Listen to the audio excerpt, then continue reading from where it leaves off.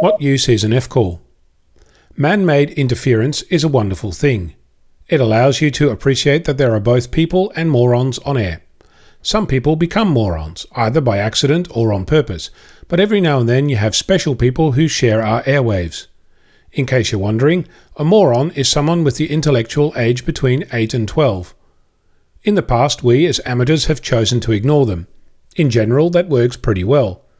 The moron doesn't know they're having any effect, and they soon move on to greener pastures. Hopefully one 6 foot under, but that's a story for another day. I have a special friend. He's special because he thinks it's particularly funny to disrupt a weekly net that I host called F-Troop. He likes to send DTMF tones, play audio tracks, and generally be a pain in the rear. This isn't a new thing. I've been logging activity from this moron since April 2012. He comes in every now and then, completely disrupts the net, and then pisses off. You could infer from this that I'm angry. That's not true.